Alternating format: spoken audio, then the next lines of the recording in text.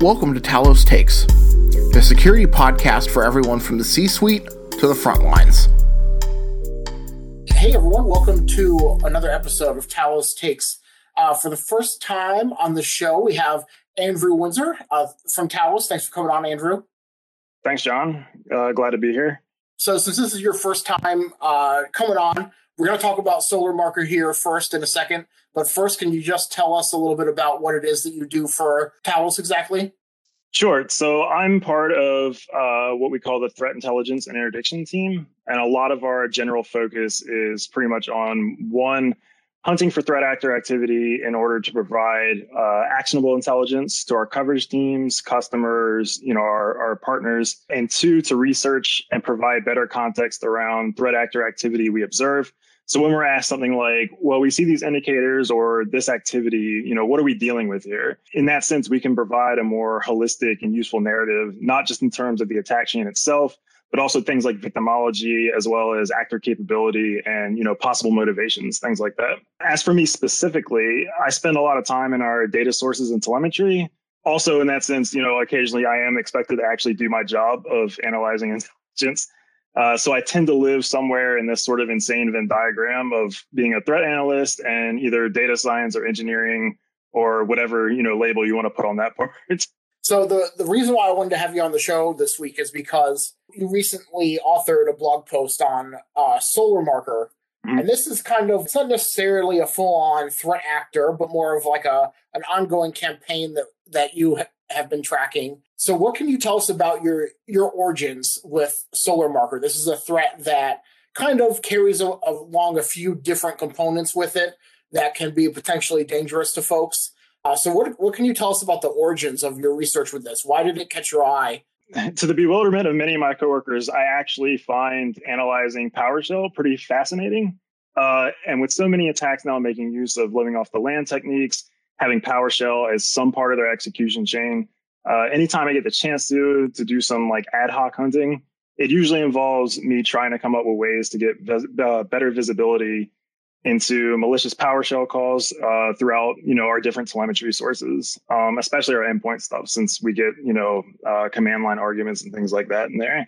So one common favorite tactic we see a lot is an actor will load up a malicious DLL through what's called reflection. Now on .NET, this lets you load DLLs, assemblies, and other things up at runtime, which PowerShell has access to. So if you're an attacker, you don't need to execute like a traditional exe file. You can have PowerShell call into .NET's API and then load up and execute your malware out of a DLL file instead. In SolarMarker's case, we were seeing a bunch of PowerShell calls that were doing some really weird stuff like XORing byte values in this giant array. And this ended up resulting into a malicious DLL file.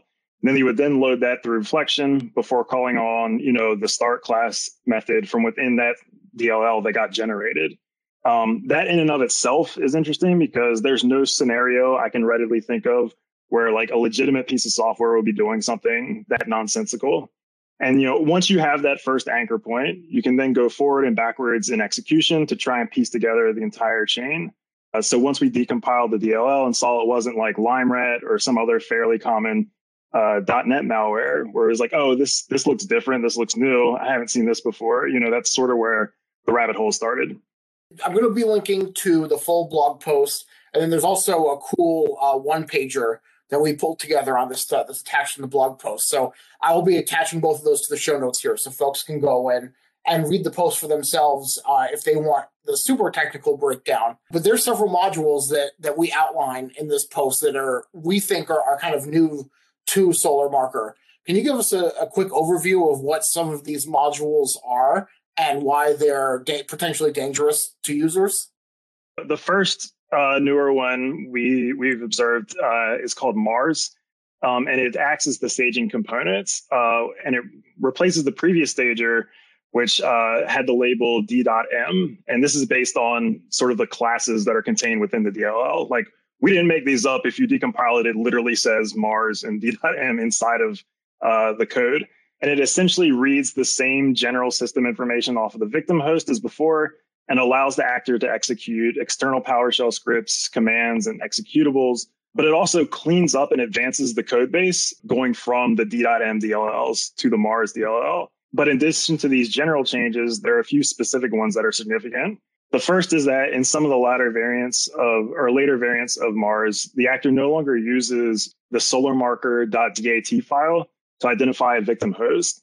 This had been a real easy tell in telemetry on whether or not you had been infected or not. Instead, now the file name is randomized. And so when we're looking at, slam dunk sort of detection or low hanging fruit, this is no longer the case with that file, since it appears the actor sort of caught on to what was going on and was like, I need to change this up. The second change is that they've upgraded their encryption scheme for the communications sent to and from their command and control server. Before, many times we'd be able to actually decrypt the JSON data in the network captures. Now the decryption key is sent in the initial handshake to the C2, which is then separately encrypted inside of the DLL. So there isn't like a fast and easy way to be able to read the data now to and from the C2. In the later variants of the Mars DLL, the actor has started trying to obfuscate code analysis of their components, specifically, at least in some of the examples we observed using the Dofuscator utility. This attempts to sort of frustrate code analysis done by messing with things like function names, adding empty classes. It just dirties up the decompiled code. So when you open it up, it isn't like this nice, clean code base where you can just very nonchalantly go through and be like, oh, I see exactly what's happening here. The other component I like to highlight is one that's named Uranus. The file itself is uran.ps1, where we originally found it. This is a keylogger module that we found on some of the older infrastructure that was used earlier in the campaign. This one is interesting since we pulled the file independent of one of the stager components. So we had it in isolation, and it wasn't apparent which decryption method it needed in order to get the actual PowerShell script and DLL back. But I had written up a bunch of Python scripts before to reverse a lot of the encryption schemes that we had seen throughout the campaign and the different variants. So I ended up just running it through all the scripts that I had. And luckily, one of the ones matched and spit the original PowerShell back out. Now, the danger on this one, I would say, is pretty straightforward.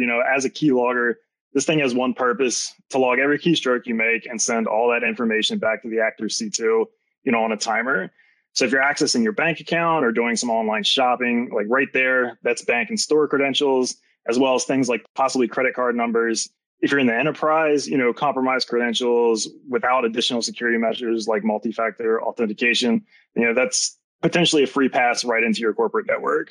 So that one's pretty nasty if it gets on your system. All right, well, that's all really great information. I mean, I appreciate your breakdown of those modules, and I really think it hits home why this is potentially dangerous to people.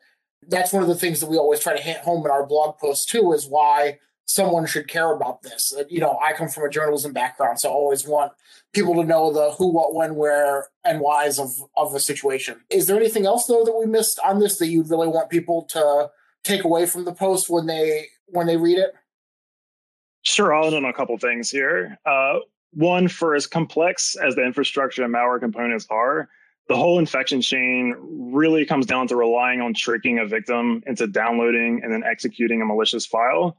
And so user education and just kind of a gut check about downloading files from suspicious sources, I think, can go a long way here. If you're at a download page that's supposed to be Google Drive and the website domain isn't your corporate domain, if it's managed services or Google's, probably think twice about downloading that file. And lastly, if you're interested in this from sort of like a threat analysis perspective, the SolarMarker campaign is a really good case study to be able to observe how a threat actor and campaign can evolve over time. As you mentioned earlier, this is a campaign that's gone on for at least about a year now, with an actor that makes continuous iterative updates to the malware. And so you can almost get a sense of their development thought process by examining the samples. Security researchers can see the network traffic data. Let me change the encryption scheme. Or my stuff is being detected through the SolarMarker file. Let me change up how that works now. All right, awesome. Well, that's all amazing insight, Andrew. I appreciate it. And I appreciate your hard work on the blog post and for coming on the show to kind of give us an even deeper look into this. And then hopefully we'll be able to have you on in the future, the next time that you discover something like this, or just talk about anything else. Thanks, John. I appreciate it. It's good to be on here.